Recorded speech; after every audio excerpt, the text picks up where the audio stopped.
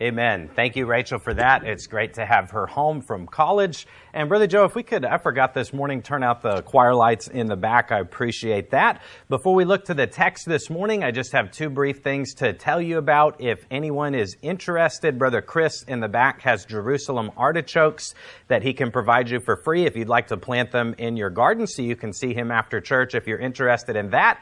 And then next Sunday night at 5:30, we will be having an in-home gathering at Ronnie and Lisa's house in McKinney. So we'll try to remind everybody and announce it again next Sunday. But if you're not going to be here next Sunday morning, but you want to come to that, if you have questions, just ask me or Ronnie, and we'll get you the address and the details. But 5:30 p.m. at their house, the food will be provided. We'll have food, fellowship, a little time to sit around and maybe have a devotion and just talk as a church family, get to know one another. So we're definitely looking forward to that and are grateful for them being willing to open up their homes. If anyone has a friend you would like to bring, you're welcome to do that, even if they don't regularly attend here. A lot of the times we see friends like the Saninas and the Santos and other people like that aren't here all the time that get to make it. So if anyone is able, it is Memorial Day weekend. We figured some people may be out of town, but if you're not out of town, then you don't have work the next day. So hopefully you'll be able to come out and join us. If you have your Bibles this morning, you can turn to Luke chapter 16. Luke chapter 16, we're going to read just a few verses from Luke 16. Then we'll be turning to Matthew chapter 23, and we'll be going through that entire lengthy chapter and considering the subject, characteristics of a Pharisee. Characteristics of a Pharisee. I'm guessing this will probably be a two-part message, so we'll let the Lord lead this morning and see how far we get. Sometimes I say that and then it ends up being a 3 or 4 week message, but that's better than keeping you all day to get to it all at once. I definitely enjoy the format of being able to pick up next week and to continue to go on so that we can really dig into these passages without passing anything over very much. Luke chapter 16, and for now we'll read verses 13 through 17. If I get there myself. Luke chapter 16 and verse number 13. Jesus says, "No servant can serve two masters, for either he will hate the one and love the other, or else he will hold to the one and despise the other. Ye cannot serve God and mammon."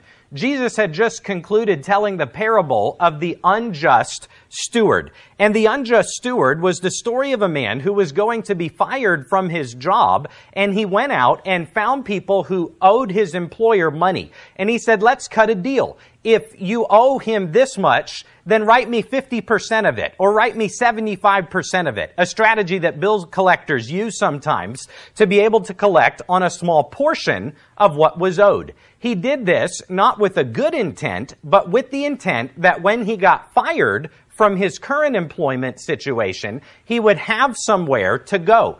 Jesus told that story, and then he said that the point of the story in verse number 9 was that you should make to yourselves friends of the mammon of unrighteousness, that when ye fail, they may receive you into everlasting habitations. We've taught through this story before, and I won't go through all of it, but the gist of what Jesus was telling them is that to use mammon, which is the wealth of this world, okay, it's worldly wealth, riches, and possessions. And Jesus told his disciples, you should use those things in order to advance the kingdom of God. That when you die, there may be people in the kingdom that will receive you into everlasting habitations and will be glad that you used of your wealth to influence the kingdom of God. It's not the main story we're getting to this morning. We're going to see the Pharisees' reaction to this story, but it is a great lesson to remember that all that we have belongs to God.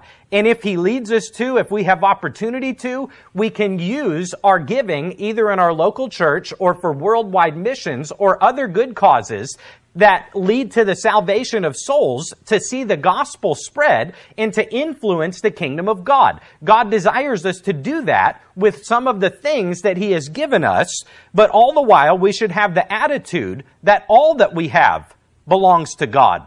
It's not truly our money if we've been born again. It's not truly our house, our possessions, our vehicle, even our children. though we have been given the responsibility and the stewardship of raising them for the Lord, we know that ultimately they belong to God as well. And if He can use us to take a part of what He has given us and give that out in order to influence eternity, we will have rewards in heaven for that one day. In verse 13, Jesus then says that was the point, is we can't serve two masters. It's not wrong to have things. It's not wrong to have possessions, to plan for the future, to work hard, to invest. But if that's where our heart is, if that's what we are serving, if we would be unwilling to follow a call of God because it would cost us money, then we are serving mammon. We are serving worldly wealth, and we cannot truly serve God at the same time. Verse 14. And the Pharisees also, who were covetous, heard all these things, and they derided him. As you study the Gospels and you see the story of Jesus, as He does His miracles, as He saves people's souls, as He tells His parables, and as He preaches His sermons, you will see this little commentary often surrounding all that Jesus did. The Pharisees were listening. The Pharisees and the scribes said this. The Pharisees asked Him a question. The Pharisees, within their hearts, criticized Jesus. You'll see that showing up all throughout the New Testament record. Who were the Pharisees? The Pharisees were an influential sect in Judaism. From what I read this week, they say that the Pharisees were the leaders in the synagogue. As you would read, that they would make up the elders and the people who would help lead and guide, and some of them would have different roles. The Pharisees were usually made up of middle-class businessmen and leaders of the synagogue. And as you study the Jewish religion and their system that they had at that time, there was all kinds of different splits and roles that people played and different opinions that they had. And you had the priest, but then you had the scribes, the Pharisees, and the Sadducees. The Sadducees were more of the political type in nature. The scribes had the responsibility of the basic teachings of the Bible and of the keeping of the Scripture, while it was usually given to the Pharisees to break down point by point and to argue about and to come up with their opinion of what would be the best way to carry out practically on a day-by-day basis the teachings of the Scriptures.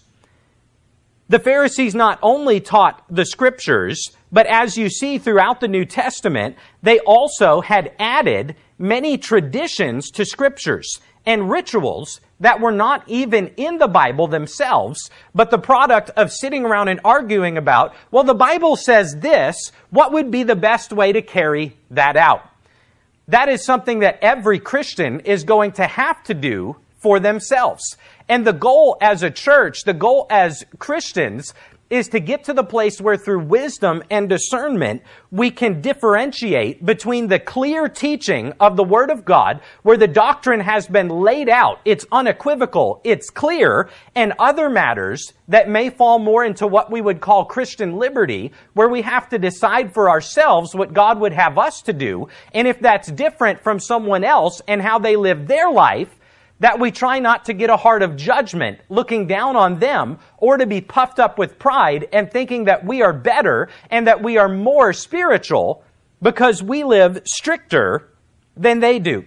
I believe that the Bible teaches that the Bible itself is the Word of God. It was given by inspiration of God, and that all of Scripture was not the opinion of man, but rather it is the Word of God. I believe that Jesus is the only way to heaven, and that through His sacrifice on the cross and shedding His blood, we can have forgiveness of sins if we will but repent and go to Him and accept the gospel and choose to say yes to Christ. And anyone who teaches a different way of salvation, the Bible says we are to mark them as a heretic. We are to avoid them. We are to rebuke them. But there are a lot of matters that don't fall into that column where I must look at my life and pray and say, God, how would you have me to keep this principle of your word and do that while at the same time not making traditions and personal choices equal with clear doctrine of the Word of God. This takes time, spiritual maturity, line by line, teaching, preaching, and studying of the Word of God. Well, the Pharisees did not fall on that spectrum of what we would call a little bit more liberal. Rather, they fell all the way on the other end where they were extremely strict. They pushed piety and godliness and strictness. But in so doing, they added many traditions to the Bible that God never taught at all. Some different sects and groups were not as strict as the other, and they would have splits, and that's why there would be lines that would follow one teacher, and they would be a little more loose, and then you would have groups that would be identified with another teacher who was very strict. But these Pharisees in the days of Jesus were extremely strict, and they also were extremely influential and popular with the people. Their opinions carried a lot of weight. In Deuteronomy chapter 4 and verse number 2, it's interesting to remember that of all of the commands in the Word of God, of all of even the Old Testament commands that God gave to the nation of Israel, some of which do not carry forward to today, for the Old Testament law was a picture of Christ, but when Christ is come, the picture of Him is passed away. Not only that, but the Old Testament law in and of itself was not intended for everyone for all time. Rather, it was for a specific people, for a specific time, for a specific purpose. It was for the nation of Israel until the day that Christ came and did away with it. And it was for the specific purpose of teaching the Jewish nation and all mankind that you cannot come to God through good works. You must come through Jesus Christ. Therefore, even what God gave them, before you start to add all of the traditions on top of it, they would have the Old Testament, but then they would have the Mishnah and the Talmud, and they would have a commentary. Then they had a commentary on the commentary, and they piled on rules and regulations high atop of what even God said in the Old Testament law. But God did not give the Jews the law as a way to keep the law so they could earn their way to heaven. Rather, it was to teach them and all mankind that we are not able to keep the Word of God and we are not able to go to heaven through our good works. Therefore, the Apostle Paul said, the law was a schoolmaster to bring me to Christ. The law was my teacher to show me that I needed Jesus. Then Paul said, but now that Christ is come, we are no longer under a schoolmaster. So I'm not saying that all of the Old Testament is invalidated or that we don't read from it and learn God's plan. And when God gave the 10 Commandments and when God said how He felt about sins like murder and immorality, that's all accurate. All of the Bible is the Word of God. But I'm just saying go home and read through Leviticus, Numbers, and Deuteronomy and a lot of what God told the Jews, that they weren't allowed to wear a shirt made out of mixed fibers. They weren't allowed to eat certain types of meat and fish and all that. That's not for us today. And the New Testament specifically, throughout Hebrews and a lot of other places, the entire book of Galatians, Paul was writing and correcting them for trying to pull people back into Judaism and look back to the Old Testament law and say either that it was required for salvation or that it was required to be right with God. Acts chapter 15, the exact same thing was happening. There were Judaizers who said, except ye keep the law of Moses and be circumcised, ye cannot be saved. And Peter himself stood up and preached and rebuked that and said that's false doctrine. That's not true. He said, God has recently appeared to me and showed me that through Cornelius and his desire to be saved, that salvation is not just to the Jews, but it's for all men who would call upon the name of the Lord. And he tells them in Acts chapter 15, what you need to stop doing is taking new Gentile Christian converts and telling them, well, now you're saved, but now you have to start keeping the law of Moses as well. Again, read Leviticus, read the backbreaking amount of weight and rules and regulations. Peter said your fathers were not able to bear that. Why are you trying to push that upon them? God's Word does not require that now that we are saved in this day and age and dispensation, that we have to keep Old Testament law or be pulled back into Judaism. But it's important to remember, I'll now read Deuteronomy 4:2. God said, ye shall not add unto the word which I command you, neither shall ye diminish aught from it, that ye may keep the commandments of the Lord your God, which I command you.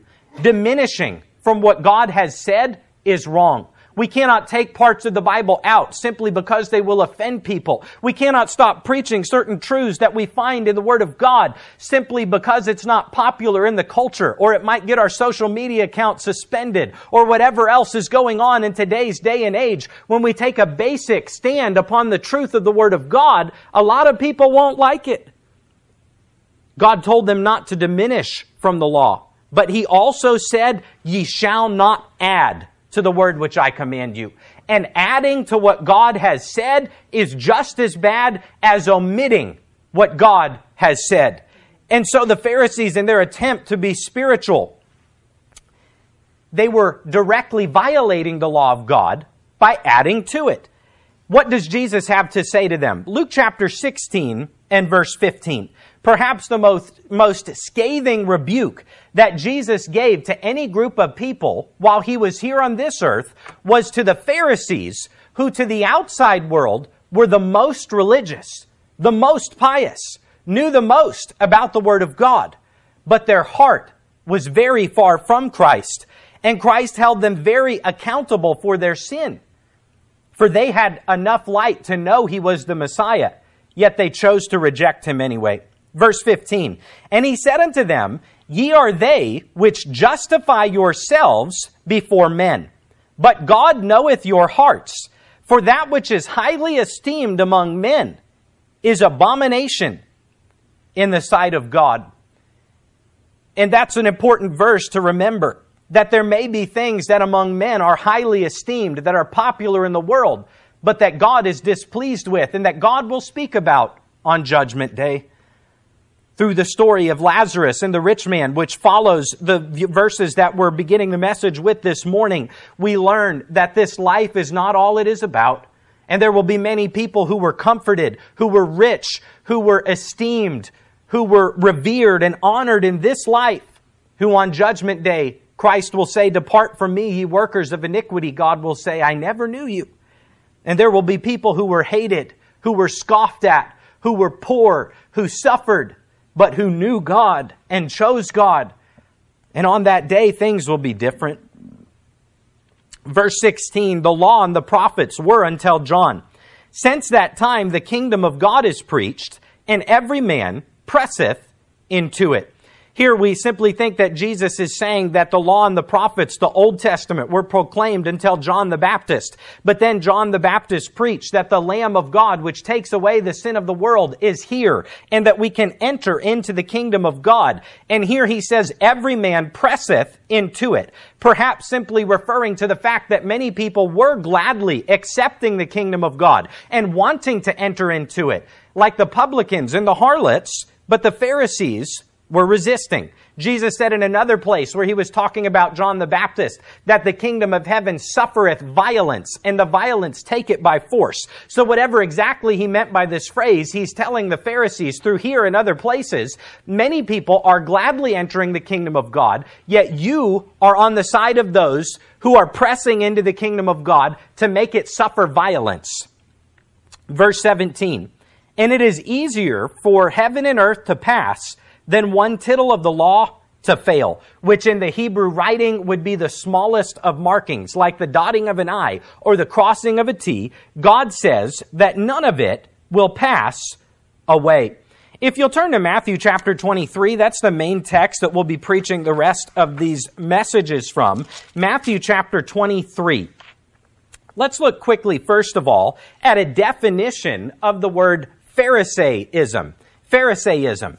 Now, in Webster's 1828 dictionary, there is not the word that we would use today called legalism, but there is the word Pharisaism, and their definitions are pretty much exactly the same. We know that the Pharisees were the leaders of the synagogue, but if you look there at the bottom, the definition of the word Pharisaism is rigid observance of external forms of religion without genuine piety, which is godliness.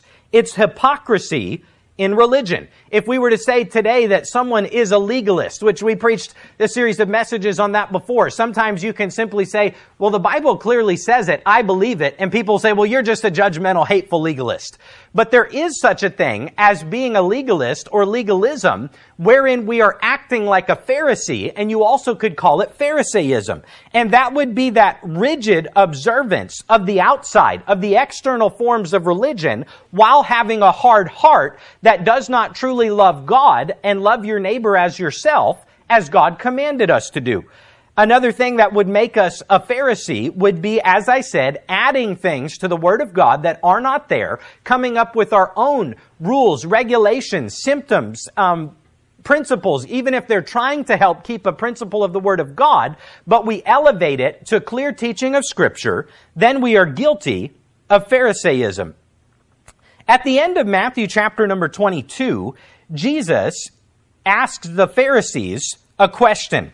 And all throughout that chapter of Matthew chapter 22, you'll see in verse 15, the Pharisees were taking counsel how they might entangle Jesus in his talk. That was their goal. When they came and asked him a question, it would be like the media today asking a presidential candidate or someone running for office a question.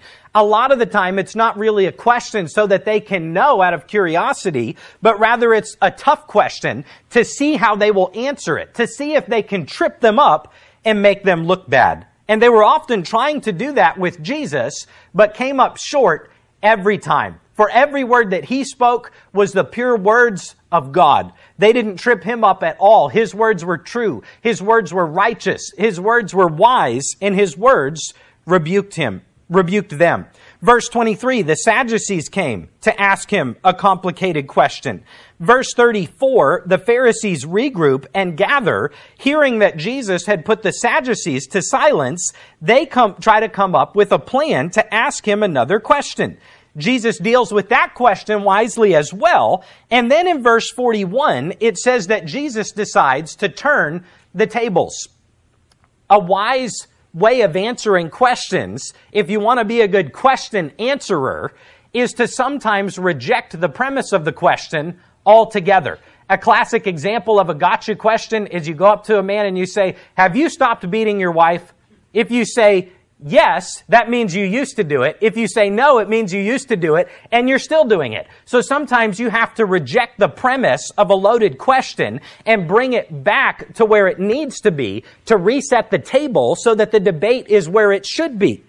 And one strategy is to answer a question with a question. Jesus did that a lot. Verse 41, while the Pharisees were gathered together, Jesus asked them. So Jesus says, as long as I've got you all here and we're doing this question back and forth, let me ask you a question, saying, what think ye of Christ? Whose son is he? Now, when he says Christ, he's not asking about himself, Jesus, son of Mary. What he's doing is he's using the term Christ, meaning anointed one, which they would believe is the Messiah that the Old Testament prophesies about. He is obviously talking about himself, for he was the Messiah, but the Pharisees were rejecting him. And so Jesus is saying, okay, you don't think I'm the Christ, but let me ask you a question about what the Old Testament says about Christ. Whose son is he? And they say, we know that one. We're good at answering these questions. He's the son of David. There's a Davidic covenant. That's a whole nother study in the Old Testament. But Jesus said to David, I will establish your throne forever, that through you and through your descendants, forever and ever, one of your descendants will sit upon the throne and will rule and reign. We believe that in the genealogies that both Mary and Joseph have their ancestry traced all the way back to King David. It was one of the requirements of being the Messiah. You had to fulfill the requirement that you would be in the family tree of King David. We know the gospel account. We know that Christ was born of a virgin. We believe that. We believe that God was his father, but his mother Mary, his earthly mother Mary, and Joseph, who helped raise him, both had their ancestry go back all the way to King David. You can read that in Matthew chapter 1, I believe is where it goes all the way through those things, and in one of the other gospels as well. So, they said, we know that. The Messiah will be a descendant of David. Verse 43. He saith unto them, How then doth David in spirit call him Lord, saying, The Lord said unto my Lord, Sit thou on my right hand until I make thine enemies thy footstool. If David then call him Lord, how is he his son? You see, the Old Testament didn't always specifically spell out exactly how things were going to work. We talked about the last couple weeks how the Old Testament said that the Messiah would come. He would be the sacrifice for sins, but also that he would sit upon the throne in Jerusalem, that all nations would be gathered before him, that he would rule and reign forever and ever. But it was all there. And then when Jesus came, he tried to get them to know, now I'm going to fulfill the part about being the sacrifice for sins. But after I raise from the dead, I'm going to go back up unto heaven for an unspecified amount of time. And your focus needs to be on the gospel. Go ye into all the world and preach the gospel to every creature. Don't worry about when I'm coming back again to get my church, or about when I'm coming back to earth to rule and reign upon this earth. Be focused on the Great Commission. Well, in the Old Testament, there's this verse that throws a wrinkle in their thinking. They said the Messiah will be the son of David. But in Psalm 110, there's a wonderful verse that Jesus quotes there where David calls the Messiah his Lord, his God. And not only that, but it's an Old Testament reference of the Trinity. For David says in Psalm 110 and verse number 1, The Lord said unto my Lord, Sit thou at my right hand till I make all your enemies your footstool. Here's what David said. David in the Old Testament said God started speaking. And God spoke to God and said to God, Sit at God's right hand until all of your enemies are crushed under your feet. How could this be? Because there is one God, but it's the Trinity, the Father, the Son, and the Holy Spirit. And so Jesus points them to this clear teaching of David to try and get them around to the fact that yes, he would be the son of David, but he also would be the God of David. And in the book of Revelation, when Jesus comes and appears to John on the Isle of Patmos, he says, I am the root and the offspring of David. He came from David, but yet David came from him. He came from David in the sense that he was born into David's genealogy on this earth, but David came from him in the sense that Jesus is God, creator of everything. And John 1 says, without him was not anything made that was made. Jesus says, I'll ask you a question and see how you deal with it. Verse 46, And no man was able to answer him a word, neither durst any man from that day forth ask him any more questions. He did such a good job, they gave up.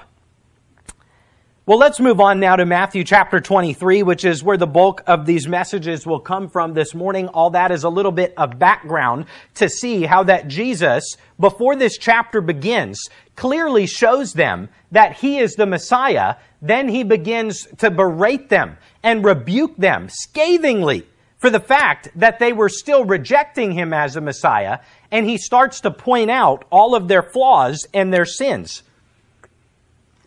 and how they had rejected and perverted the Old Testament law and scriptures that God had given them.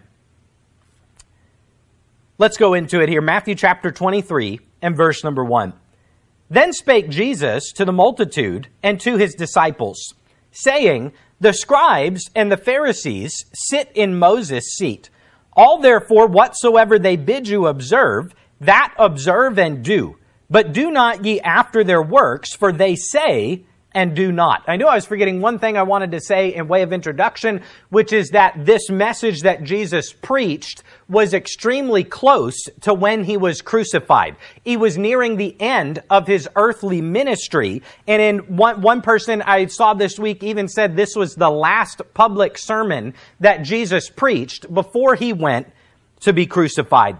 Jesus begins by saying this. He reminds the multitude, now before I tell you everything that's wrong with the Pharisees, I just want to remind you that they sit in Moses' seat. Meaning they have the place of Moses where God gave Moses the law and told him to transmit it to the people. The Pharisees are in charge of the Old Testament law, which is the Word of God and always will be, and they have the position of teaching it to you. Therefore, observe. and do what they say. For when they speak from the Word of God, it's still the Word of God, even though the messenger is sinful and is not perfect. From this, we all should be reminded that it's a wonderful thing to have a spiritual influencer in your life. It's a wonderful thing to have a pastor or a teacher or a parent or a mentor in the faith who has discipled you. But just remember that men are not God. Only God is God. Only God is holy. And we should follow God. And sometimes I fear that people are so wrapped up in their respect or admiration of a certain spiritual influencer that when that person falls into sin or fails or quits or is shown to have been a false teacher, they are disheartened and ready to quit also. We need to simply remember that men are all sinful. None of them are perfect. And it's a wonderful thing to have a spiritual influencer that we can follow their leadership. I believe that's in the Word of God. But we have to remember that ultimately we are not their disciple. We are the disciples of God. We are to follow Him. And the goal should be that our faith would be so strong that even if the most influential person in our life, maybe even someone who pointed us to Christ in the first place, was to renounce their faith and show themselves to have been a false professor of Christ or go into sin or anything else, that though we would grieve and though we would weep as we should, it should not shatter our faith. For our faith is built on Jesus Christ. It's built on the Word of God. And this morning, should I ever contradict the Word of God, then obey the Bible and disregard what I have to say. For the Bible is the Word of God. What we have to say is not. He said, so obey what they have to say. When they're teaching you the Scripture, remember that it's still the Word of God. And sometimes people, as I said, when they get disillusioned by the sins of people that they admired, or maybe you grow up and then you get older and start to think things through for yourself, and you see some hypocrisy either in your family or in the place that you were influenced, the danger and the tendency can be, as they say, to throw the baby out with the bathwater. Meaning you find some flaws in the people around you, so then you throw out all of Christianity. But what God said is true, whether people fail to live up to it or not. And also to young people, I would remind you, someday you may get a little bit older, look back at your life, and identify some failings and hypocrisy in your own actions as well. And I guarantee you at that point, you will hope that people give you grace in the areas that you were not perfect.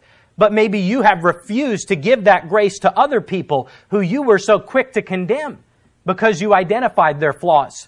I'm not talking about blind loyalty or leadership. I believe God gave us the Bible. I believe that God gave us a brain, and we should evaluate what our family did, what our pastor did, what our church did. We should evaluate it according to the Bible. And if there's things that we're not right, we shouldn't be afraid to admit that. If there's things that God wants us to do different, fine.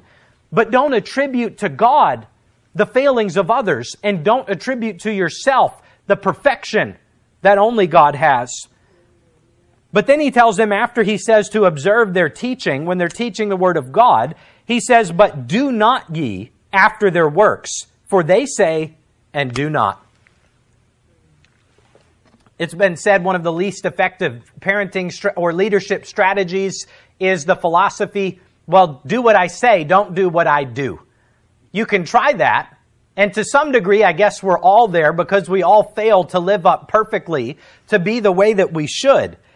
But as children are raised, if their parents act one way and say, well, don't act like I do, just do what I say to do, that ultimately doesn't work. We are influenced more by what we see than what we are told. And our testimony for the Lord is more powerful through our actions than it is through our words. For if we profess that we believe one thing and then we behave in the opposite way, it hurts our testimony. It hurts our opportunity to be an influence for Christ. And that's exactly what Jesus is saying to his disciples that the Pharisees were doing. They professed piety, but then they did something different altogether. And I believe that Christ has called us as the church and as his people to be a witness to others around us and to try to do that with our words. I believe that God has called us to try and influence people who don't know the Lord for Him. We can try to share the gospel with them. If we don't really know what we're doing, or we're too shy, or it's not the right setting, every one of us could give a gospel tract or an invitation to a church event that has scripture on it and say, would you come to church with me? And they can hear about the Word of God here. However we do it, whatever strategy, God has called us to try and influence people for the gospel by speaking to them with our words for God about the truth. But He also has called us to live in such a way that our behavior would be a good testimony, and that people would observe our good works, and that it would influence them to come to Christ. And I don't have the reference here in my notes, but I believe it's in one of Peter's epistles where he teaches that in eternity there will be some people in heaven because they beheld our good works upon this earth, and it led them ultimately to come to Christ. And some people argue and say, well, I believe we're supposed to proclaim the gospel to every creature. And other people say, well, I believe in lifestyle evangelism. You don't have to talk to people. Just live in a way that's good and clean. And that will point them to Christ. To which I would say, we're supposed to do both. We're supposed to use our words. We're supposed to obey the Great Commission. We're supposed to proclaim the gospel. But if then we live opposite to the way the Bible says a Christian could live and we should live, and we do so openly, it hampers and hinders our words that we want to speak. Then Jesus breaks into breaking down for the rest of this chapter why they should not follow the works and ways of the Pharisees and what they were doing that was wrong. Verse 4, for they bind heavy burdens and grievous to be borne, and lay them on men's shoulders, but they themselves will not move them with one of their fingers. Number one, characteristics of a Pharisee. Pharisees are hypocrites. A Pharisee is a hypocrite. We'll talk about when we get down to verse 13 in just a moment, when Jesus begins this series of 7 times where He says, woe unto the Pharisees, and then says some specific things that they were doing wrong. He calls them hypocrites. That word for hypocrite, down in verse number 13, means a play actor, pretending to be what you are not. A hypocrite would be what they would call someone, maybe not even in a negative context, but if they had a play or a production, a hypocrite would simply be another word for an actor. He gets up on the stage and acts pretending to be something he really is not. And from thence, we end up with our modern day definition of a hypocrite, which is someone who claims to be something that they really are not. Someone who espouses that you should do something while he himself goes and does the opposite. And what Christ describes here in verse number 4 is a classic definition of a hypocrite. They are given a great responsibility to be the spiritual leadership over the flock of God. And they say, you need to bear these burdens. We're going to bind them to your back. The picture would be like of a donkey that was bearing a load, and you keep putting so much heaviness on its back that it literally starts to crumble to the ground. And Jesus said, you're looking to the flock. You're looking to my people. And you're taking burdens that are not in the Word of God, and you're placing them on their backs, and they're too heavy for them to bear. But you yourself will not really lift one of your fingers to bear the burdens that you are commanding them to bear. And I know the difference is Old Testament and New Testament. But in 1 Peter, I believe chapter 5, when Peter is addressing the pastors of the church, he says that they are to be loving. They are to be good examples to the flock. The words are escaping me of 1 Peter 5, not lording, not being lords over God's heritage. And God said to the leaders of the Old Testament synagogue and also of the New Testament church, your job and responsibility is not to lord over people and be controlling and lay burdens on their back that I did not intend for them to bear. While a lot of the times you yourself are unwilling to do what you are demanding of other people. Number one, Pharisees are hypocrites. Number 2, Pharisees have the wrong motive. Verse 5. But all their works they do for to be seen of men.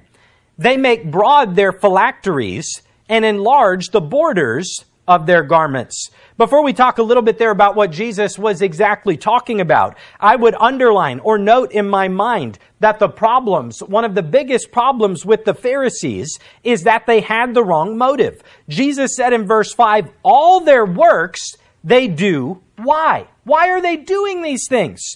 For to be seen of men. They were not doing it because they loved God with all their heart, mind, and soul. They were not doing it because they loved their neighbor as their self. They were doing it so that they could show off and that other people would think that they were something special. Other people would think that they were spiritual. And that's why they did their good works.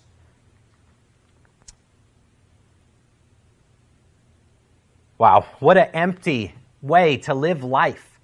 To try and impress other people.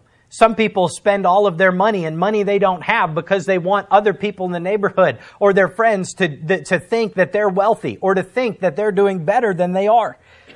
But some people live a spiritual life, keeping what the Word of God has told them to do. They look really good to everyone around them, but God discounts what they are doing because they have the wrong motive and they are doing it to try and impress people rather than out of a heart of love for God. 1 Corinthians 13, if you wanted to read that chapter this week, would be a wonderful thing to add to your studies, where the Apostle Paul says that love, charity, biblical love is what God has called us to. And Paul goes on to describe that even if we do all of the works that God has called us to do, if we have not charity, Paul says, it doth profit me nothing. He said, I could take all the money that I have and give it away to a poor person. I could speak with the tongues of men and of angels. I could understand all the prophecies and mysteries of the Bible, be able to tell you what they are. But if I don't have the love of God in my heart, he says it does profit me nothing. You see, through that text and through the stories of the Pharisees, we absolutely see from the Bible, it not only matters what we do, it matters why we do it. If we are keeping what the Bible says, but we're doing it without love, we're doing it to impress people, we're doing it with a heart that is hard, cold, judgmental, and far from God the Father, not seeking mercy and forgiveness and love like His heart is, then it doesn't profit us anything. Matthew chapter 6, I have these verses up on the screen for us. You can turn there if you like. We're just going to read 4 of them quickly. Jesus actually told them very specifically that we need to be very careful that our good works are not done in public so that we can try to be admired, but rather that we do them in private, not publicly. Matthew 6 and verse number 1. Take heed that ye do not your alms, which would be your giving, before men, to be seen of them.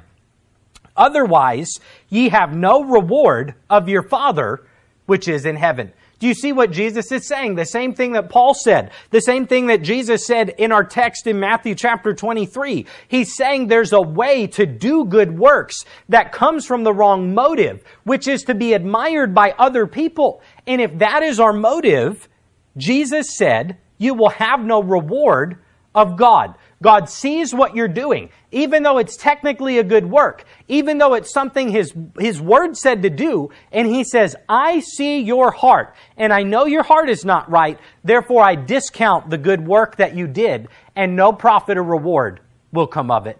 That's the whole problem with the Pharisees, is that they looked good on the outside. They were keeping what the Bible said to do outwardly, but God knew that their heart was cold, was backslidden, was sinful, and was rotten.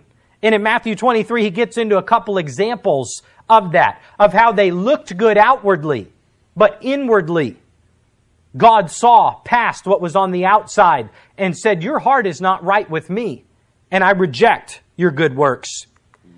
Therefore, when thou doest thine alms, do not sound a trumpet before thee as the hypocrites do in the synagogues and in the streets, that they may have glory of men.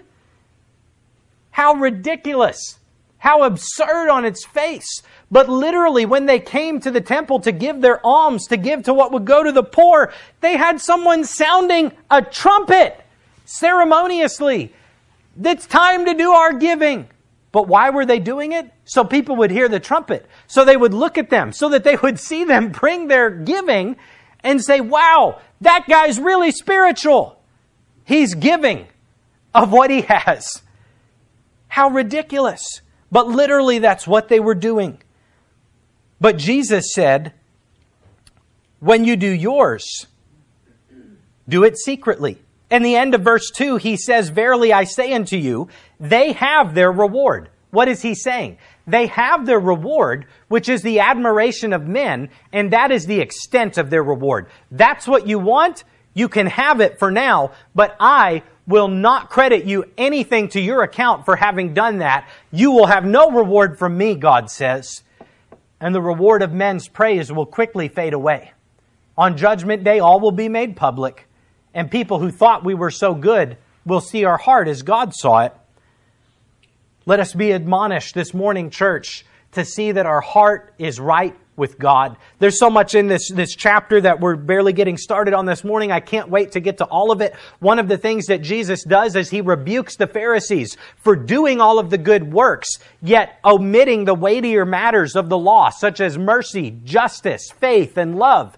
And he adds the phrase, this ought they to have done, but not to leave the other undone. Please don't get me wrong. I'm not trying to tell us this morning that it doesn't matter how we live. I'm not trying to say, oh, well, we're saved. We're all under grace. It's kind of a waste of time to study the Bible anyway. What does it matter if the Bible says it's a sin? Hey, we're all going to heaven. It's all good. That's not the case that I'm making.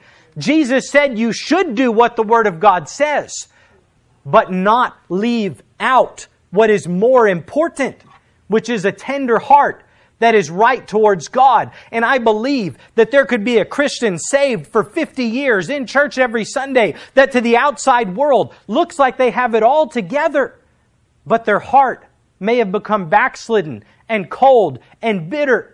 And then there may be another person who's a new convert and they've only been coming to church for a little bit. They're still in the process of discipleship and they're still doing some things that probably aren't very wise to do because as Pastor Jay said, he said when I got saved at 17, he said probably about 75% of the sins I was doing, I didn't even know they were sins because no one taught me yet. It takes time.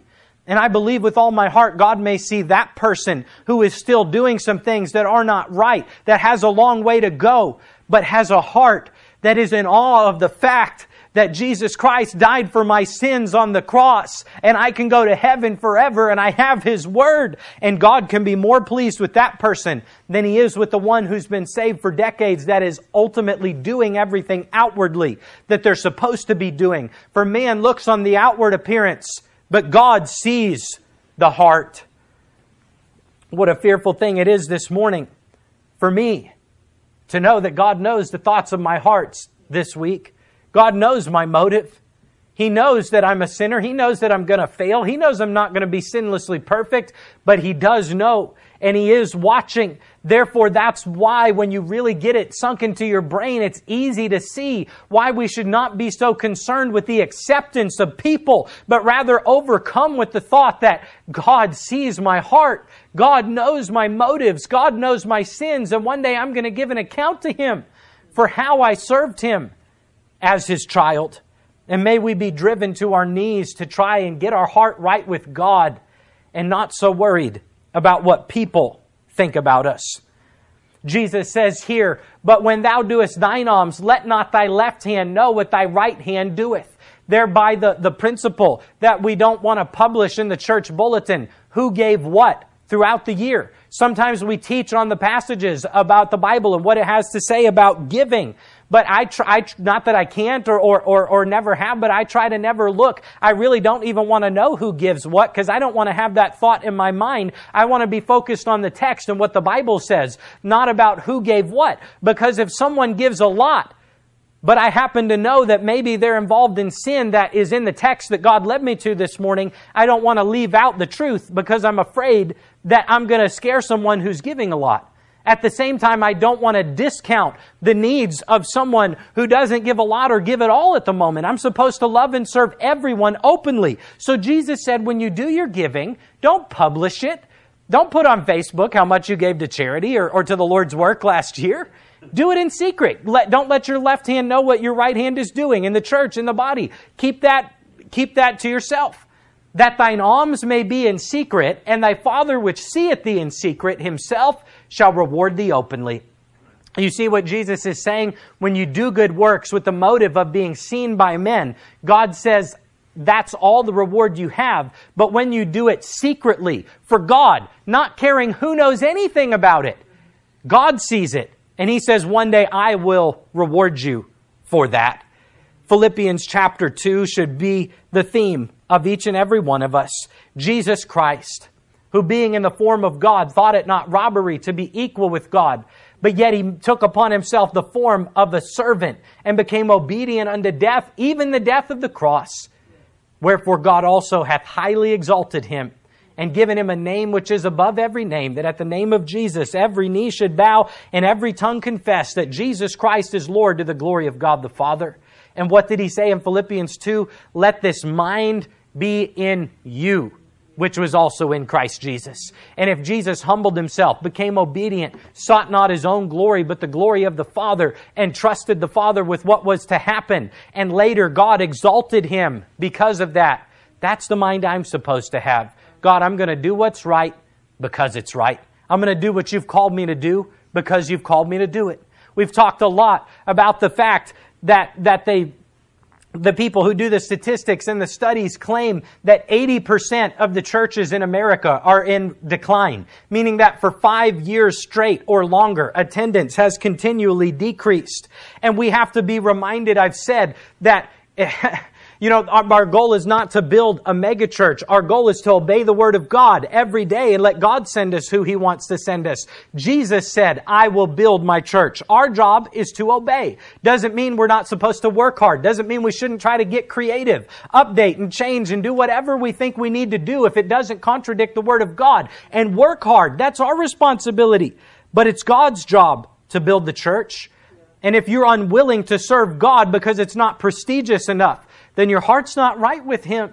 And all over America, there's churches with a handful of people in a community that does not know the Lord. And if men are going to surrender to go to the ministry and families surrender to go and serve the Lord together, then they're going to have to be willing to go somewhere where their sermons might not get seen on YouTube every week and where they're not invited to preach at a big conference, but where they'll go day by day, line upon line, precept upon precept, preach the gospel, proclaim the Word of God, and labor away in a place where people don't really see or know their name.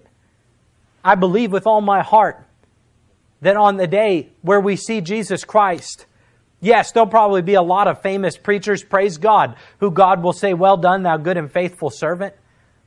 But I believe there's also going to be a lot of people who we've never heard of before, who God is going to say, your reward is just as equal to their reward, for you served me and obeyed my word like I said to do. And that's all that I required of you.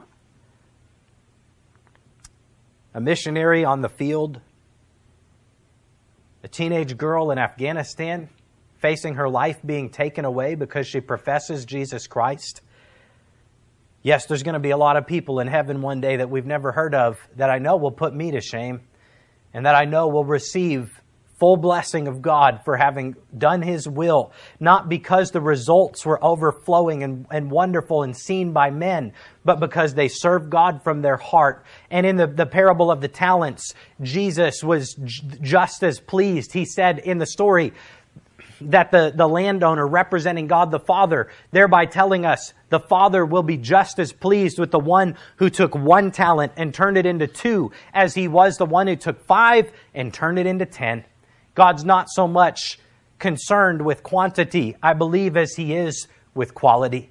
And Jesus said, if you serve me secretly, I'll reward you openly. And that should certainly be enough for us. He also said, if you're faithful in the little things, sometimes that shows Him that you are responsible enough to be faithful with bigger things. And He will bless you. I've gotten way off track from wherever I was supposed to be.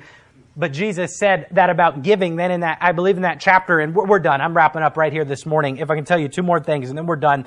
He told them fasting. The Pharisees, when they gave, they did it publicly, or whoever it was here in that chapter. He also said that the Pharisees, when they fasted, they did not wash their face, they didn't comb their hair, and they disfigured their faces. What were they doing? They were looking miserable. Sometimes you just can't help it. Sometimes you go out and you feel awful and people are like, what's wrong? You're like, oh, I'm just fighting this thing off. Sometimes you think you feel okay and everybody keeps asking you, what's wrong? You don't look that great. And then you think, well, I thought I was okay, but now I'm a little offended and maybe I am sick and I just didn't know it.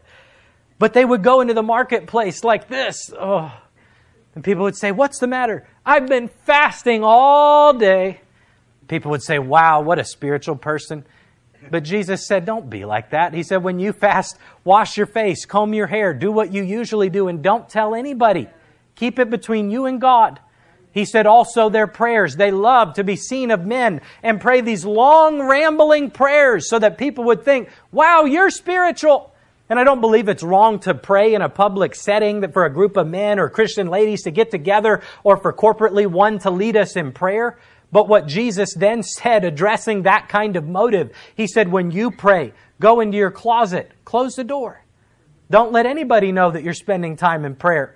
And then He said, your Father which seeth you pray in secret will reward you openly. We'll finish by closing out the thoughts on Matthew 23 and verse number 5, when Jesus said, they make broad their phylacteries and enlarge the borders of their garments. A phylactery, we have it on the screen there, was a small leather box that would be taken with a strap and they would wrap it up either on their forearm or on their forehead, and it would have little sections of scripture in it that was to remind them to keep the law. In Deuteronomy 6:8, God was talking about the law and the precepts, and He said, place them on your forearm or bind them upon your forehead so that you will remember to keep the word of God. That was probably another thing that they argued about was, I think it was probably, and I didn't study this in depth, but my thinking is that it probably was a figurative way of telling them, take the word of God and have it always at your right hand. Have it always in your forehead, or meaning have it in your heart. Know it so that you will obey it. But they took it and made a literal box and walked around town with it strapped to their forehead or their arm so that people would know they were spiritual. Not only did they do that, but what did Jesus said? He said they make broad their phylacteries. They said, well, here's one of those, but that's not big enough. I want an extra, extra large one so that everyone will see it and think that I am so spiritual. And then the borders of their garments. It was talking about how in Numbers 15, 38 and 39 and Deuteronomy 22:12, God said that they were to attach what would be a fringe or a tassel to the four borders of their garments, and it would be another reminder to keep the law of God. What did they do with those? They made their phylacteries bigger and they enlarged the borders of their garments. I need a garment that's wider at the bottom. I need the tassels to go out farther. Why were they doing that? So that people would look at them and think that they were more spiritual than they were. And God said, you have the wrong motive. We've covered this morning, Pharisees are hypocrites. Pharisees have the wrong motive. Sometimes it's a little disjointed to stop in the middle of where we are. But for this week, may all of us look to our own heart and heed the call to see that we are not serving God from a hypocritical heart with the wrong motive to be seen of men, but that we could say, I will obey God. And if God knows I'm trying to obey Him, that's enough for me, whatever people think about. Let's bow our heads for a moment of prayer. If Rachel would come, we'll have a time of music here for just a moment. We'll pray for just a brief minute. You can pray where you are or at the altar. We'll have a time of prayer corporately to the Lord this morning, and then we'll be dismissed.